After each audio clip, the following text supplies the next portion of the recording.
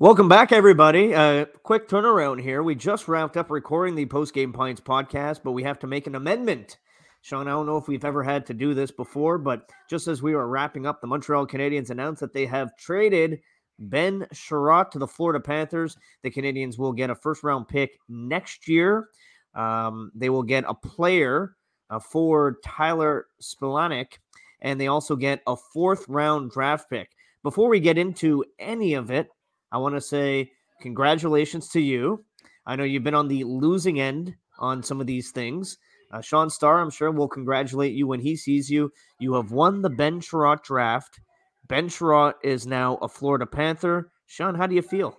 I feel pretty good. It was a first-round pick. You chose wrong. You had the first overall pick. This is a first-round, second overall pick. So Sean Starr kind of probably felt like he had no chance whatsoever to win the Ben Chiarot draft.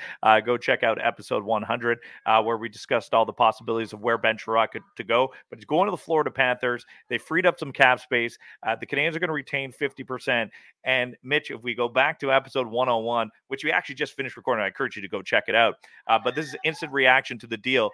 The Canadiens get a pick in 2023, and I kept saying, I like this idea. I think it's a good possibility. They already have two in 22.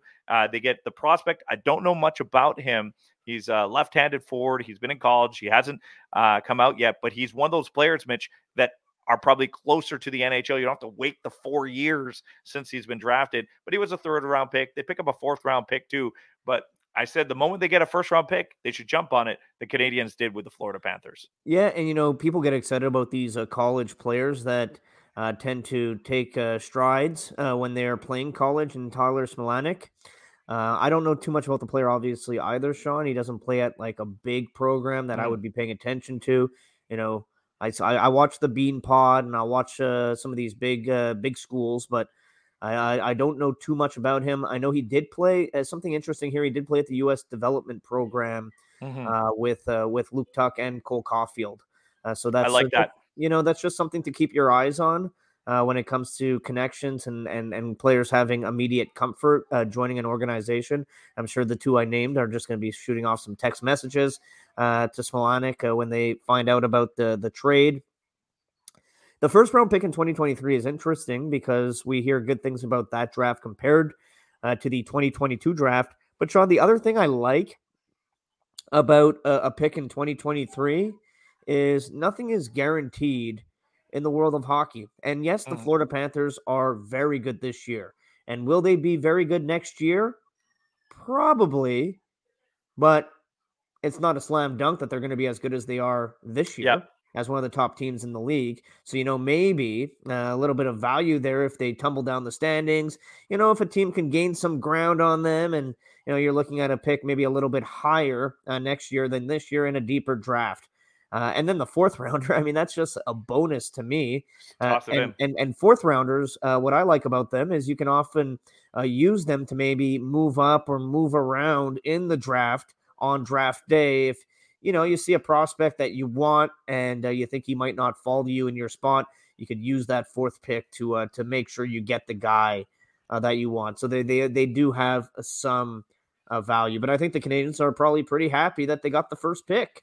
Well, they got the first round pick plus. So it's a plus deal. So I think that's solid for the Canadiens. I mean, if you got the first round pick and a fourth round pick, people were like, oh, you were only going to get a first round pick. Now you get first round pick in a deeper draft, possibly not 30th. It might be 25th. So it's just a little bit better. And I know we just want to do a little quick 5-minute post-game pints podcast here, but I do love this. And if you go back to episode 100, there was a reason why I picked Florida. Ben Chiarot is exactly what they need. I know that Jacob Chychrun was on their radar, but Ben Chiarot will provide something for that defense core. It'll alleviate some pressure off of Aaron Ekblad. I really like the fit in Florida, Mitch. Fit's good. And just imagine, Sean, what that locker room is thinking and feeling right now and how happy they are going to be to welcome him into their dressing room. You're right. Provide some relief for Weegar and Ekblad. Gives them some experience that they don't necessarily have at this time. And I'm sure Tampa Bay and Toronto right now are thinking, damn it. That guy lands in our division, and we're going to probably see him early in the playoffs. Can't be pleased with that. Let's start those wheels in motion. Trade deadline. It started. We're here for all your coverage on Post Game Pints podcast. Peace. Let us know what you think.